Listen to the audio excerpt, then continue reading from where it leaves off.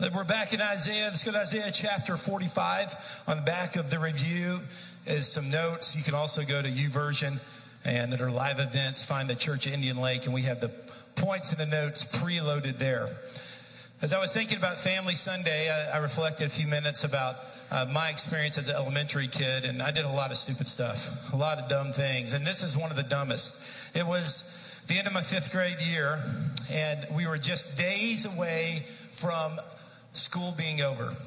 And on this particular day, it was the most beautiful day you can imagine in North Texas.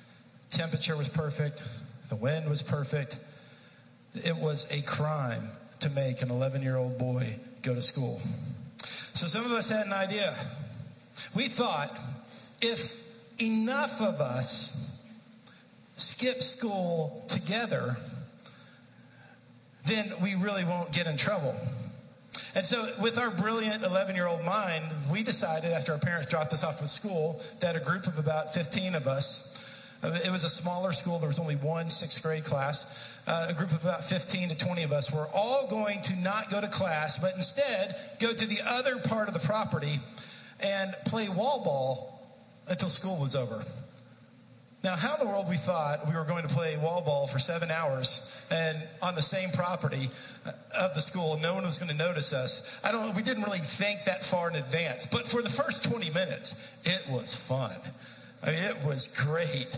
We were going to forget school and play wall ball, and we were having a great time. And finally, I don't know for sure to this day who it was, but somebody broke. Somebody's guilty conscience overtook the joy of that beautiful morning of wall ball, and they broke away.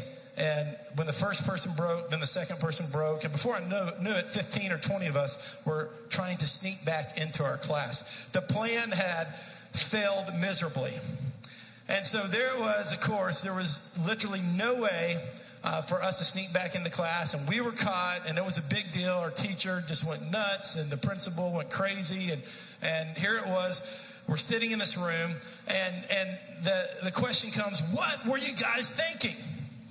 Now, this is the point where I would have liked to use my persuasive skills to give a great argument.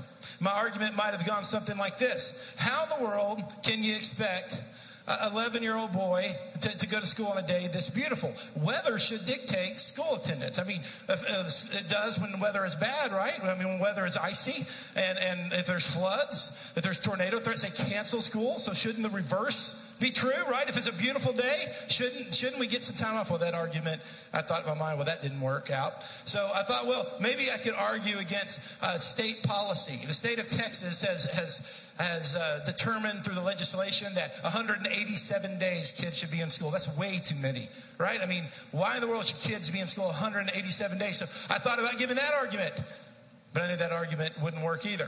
Then I thought about just talking about the policy of the school and how stringent it was, but and thought about saying, why in the world would 5th grade boys have to be in a class all day long? There's been decades of tradition of this, and this tradition is wrong. I thought that argument wouldn't last either.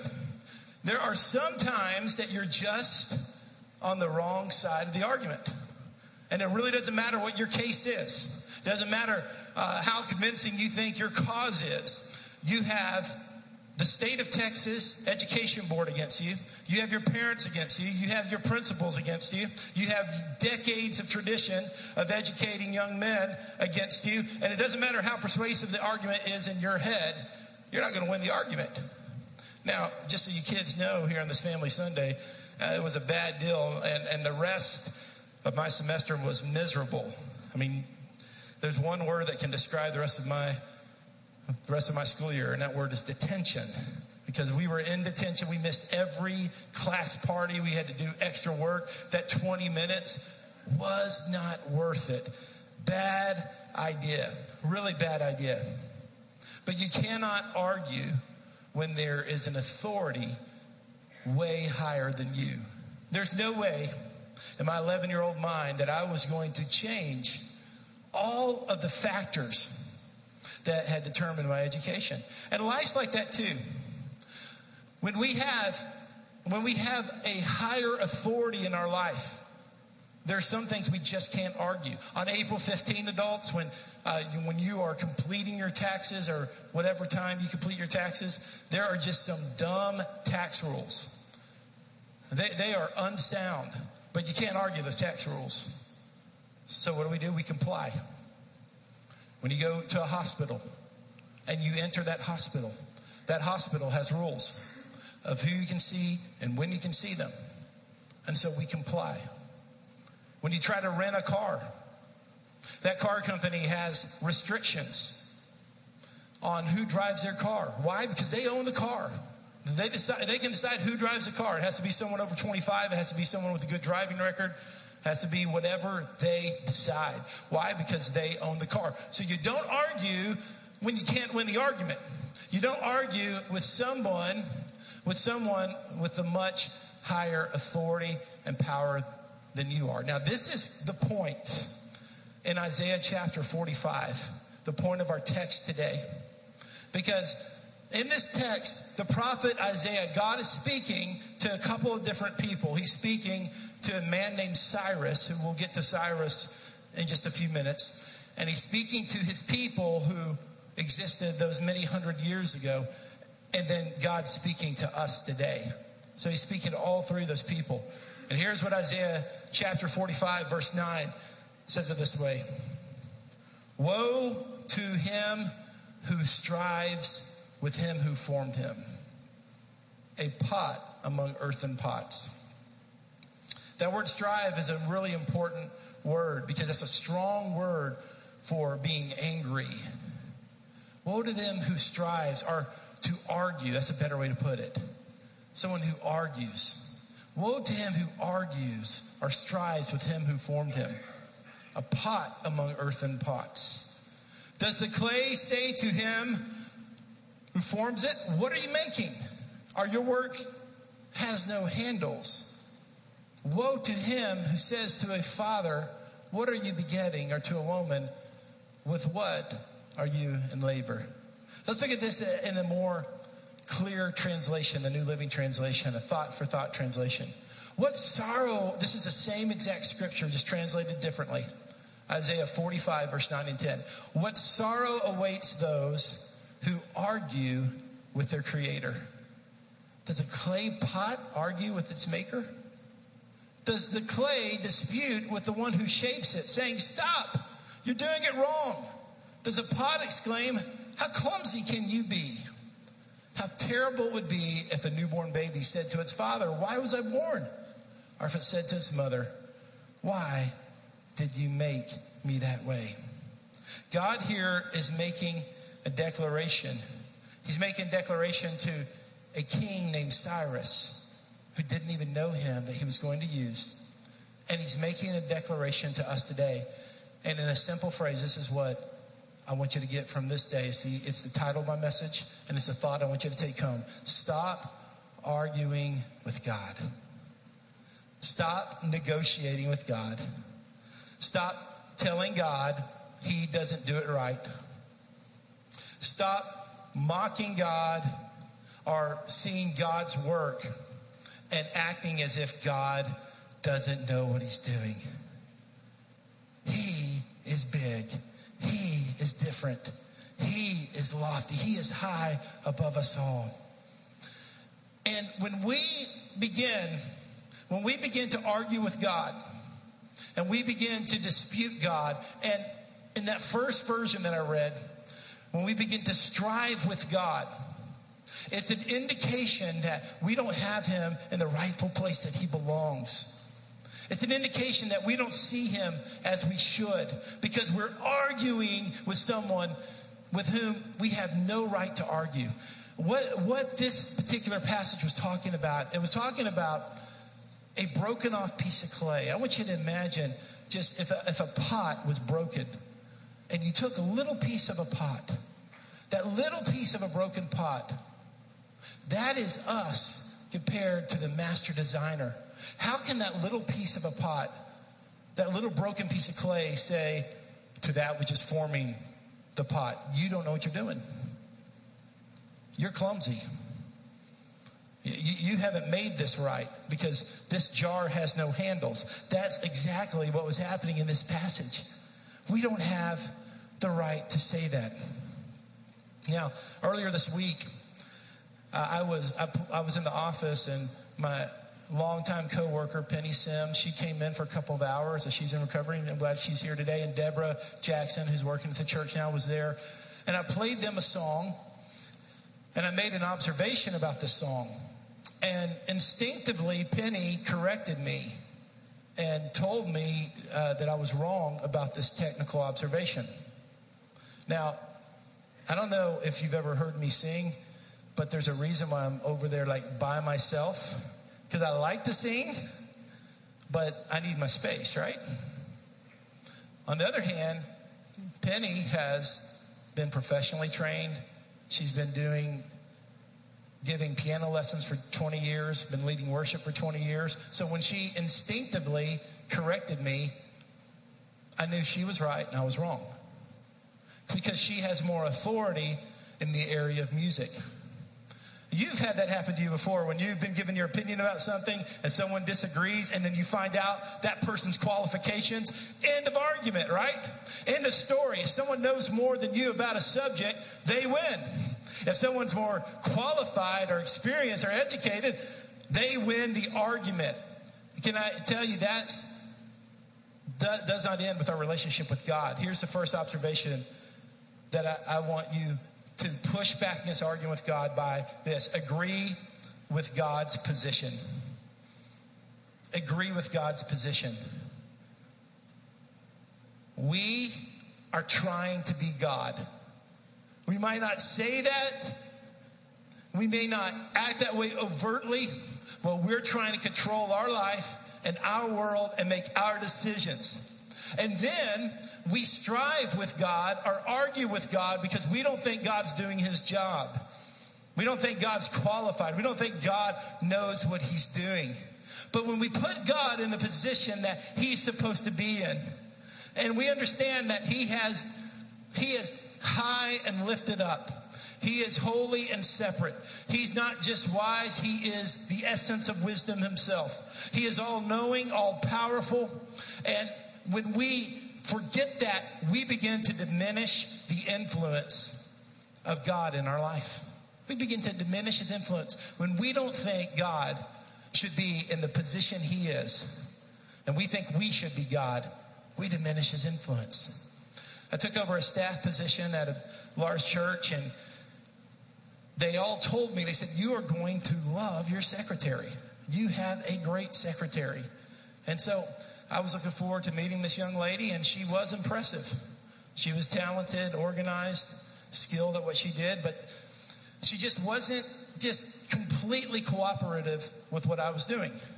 I didn't really understand why. She just didn't respond well to my leadership, and within a few weeks, she resigned and took another job.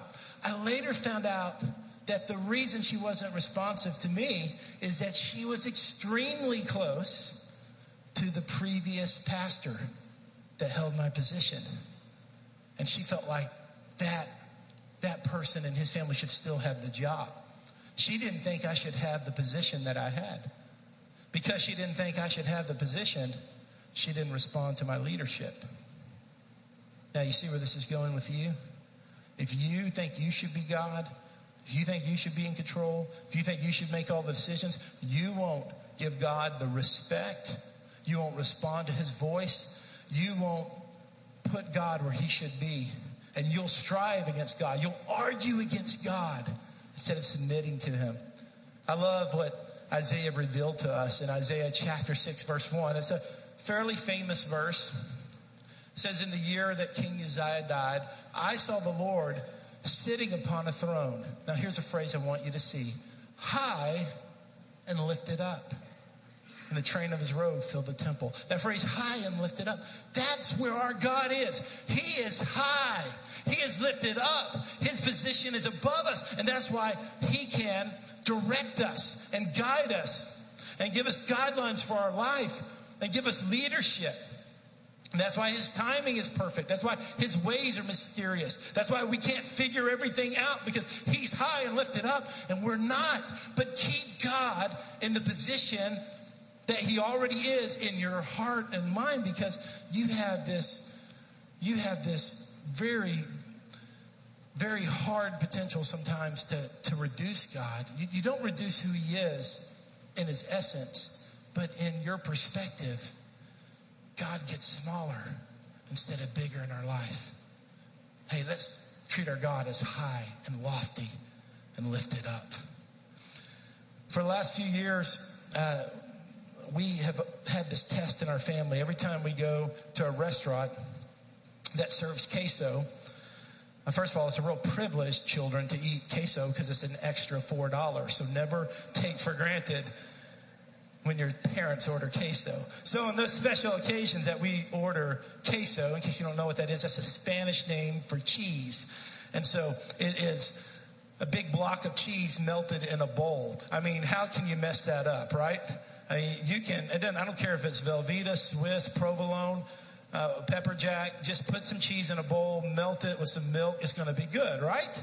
You would think, right? Not with one of my children. Because I have one of my children who will remain unnamed. He is a boy, so you have now 2/3 of a chance of knowing who it is. He orders this queso because he loves it. I mean, he could drink it like milk, and he orders this queso. But if there is a singular pepper exposed in the queso, I mean, if he sees a pepper, it is over. I mean, the queso from that point on is not touched by him, is not eaten. And in fact, with his entire body, this young man protests the queso. He folds his arm and looks back, and he just doesn't eat anymore, as if the chef has a secret camera and wanting this little boy's approval. And if the queso is not exactly like he wants it, he's going to pout.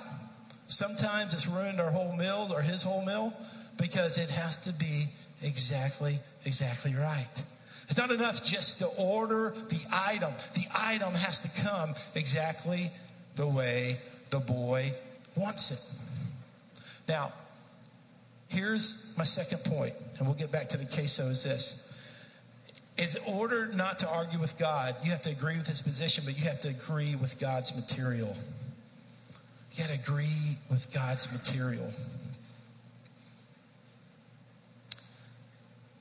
In this case, God was speaking to his people through a king named Cyrus.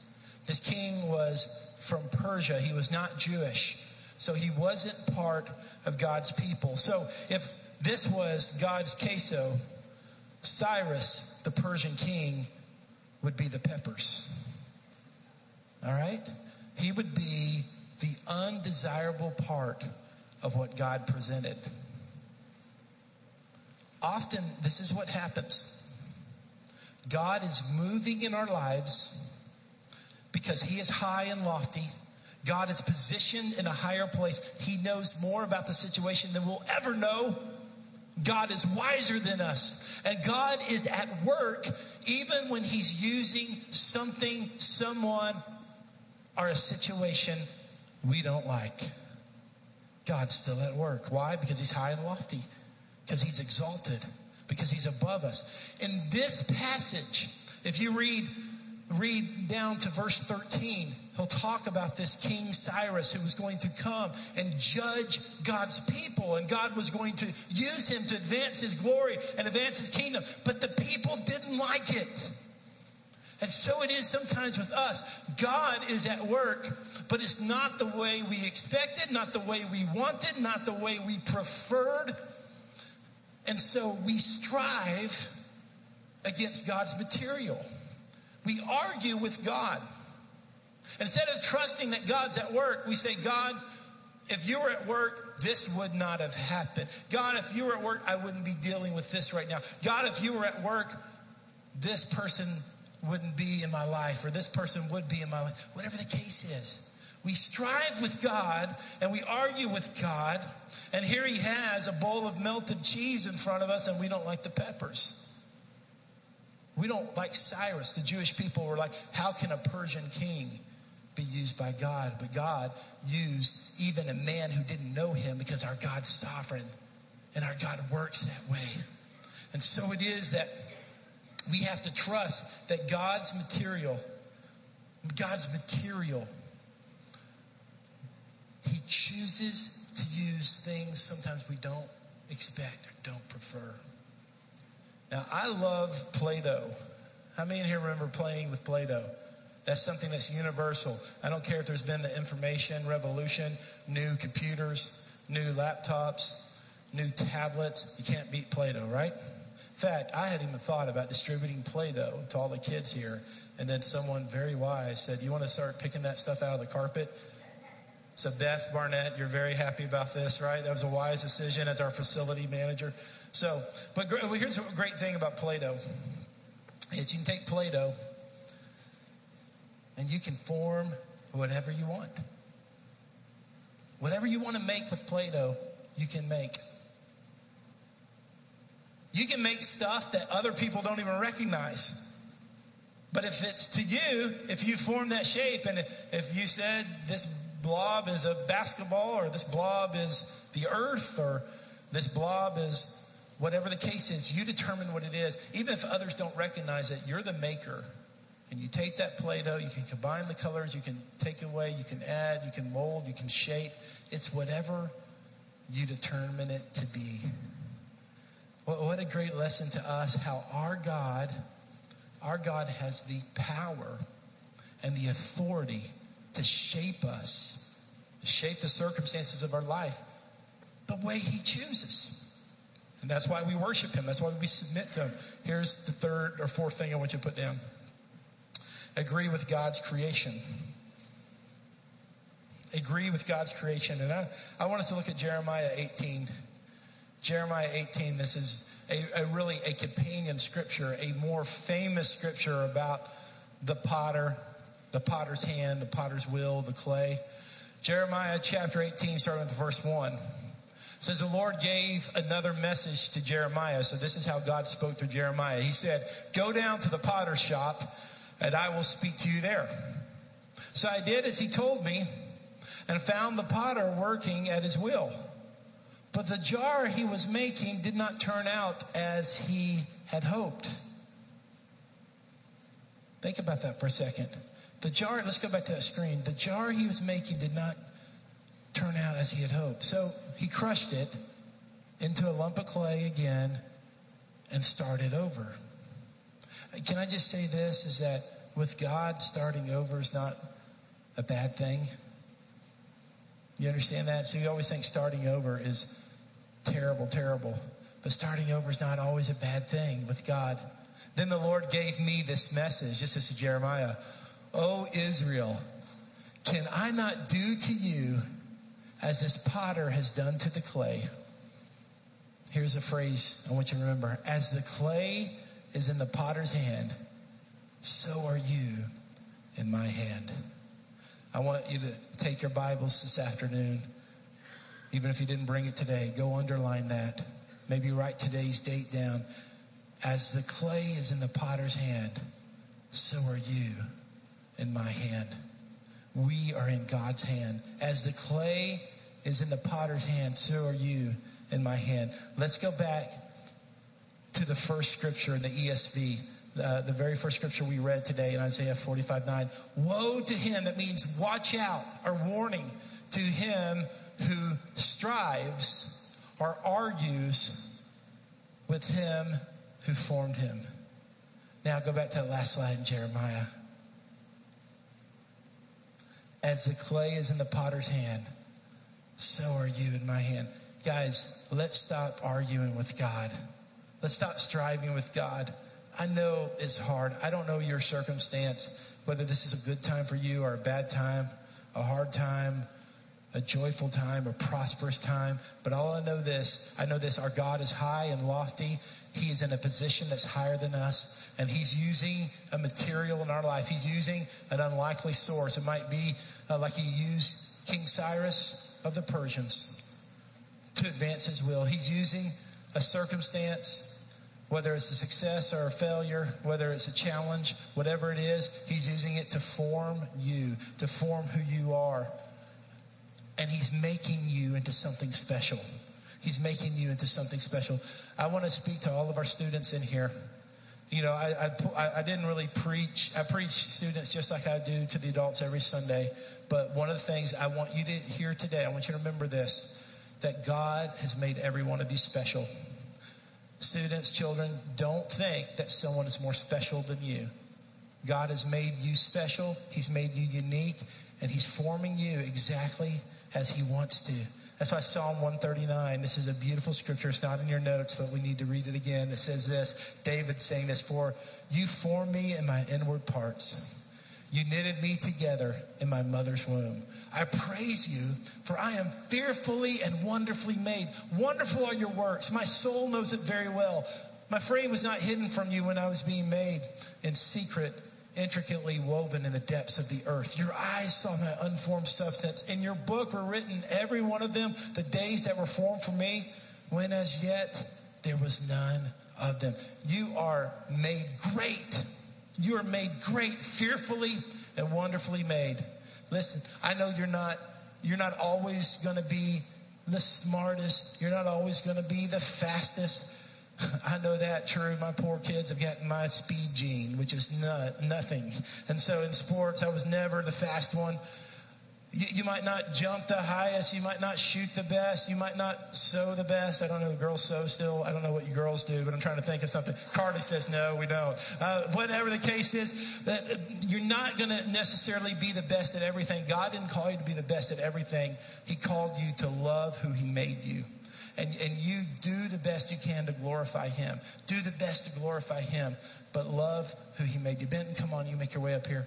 Love who he made you, because he made you great. He made you wonderful. He made you special.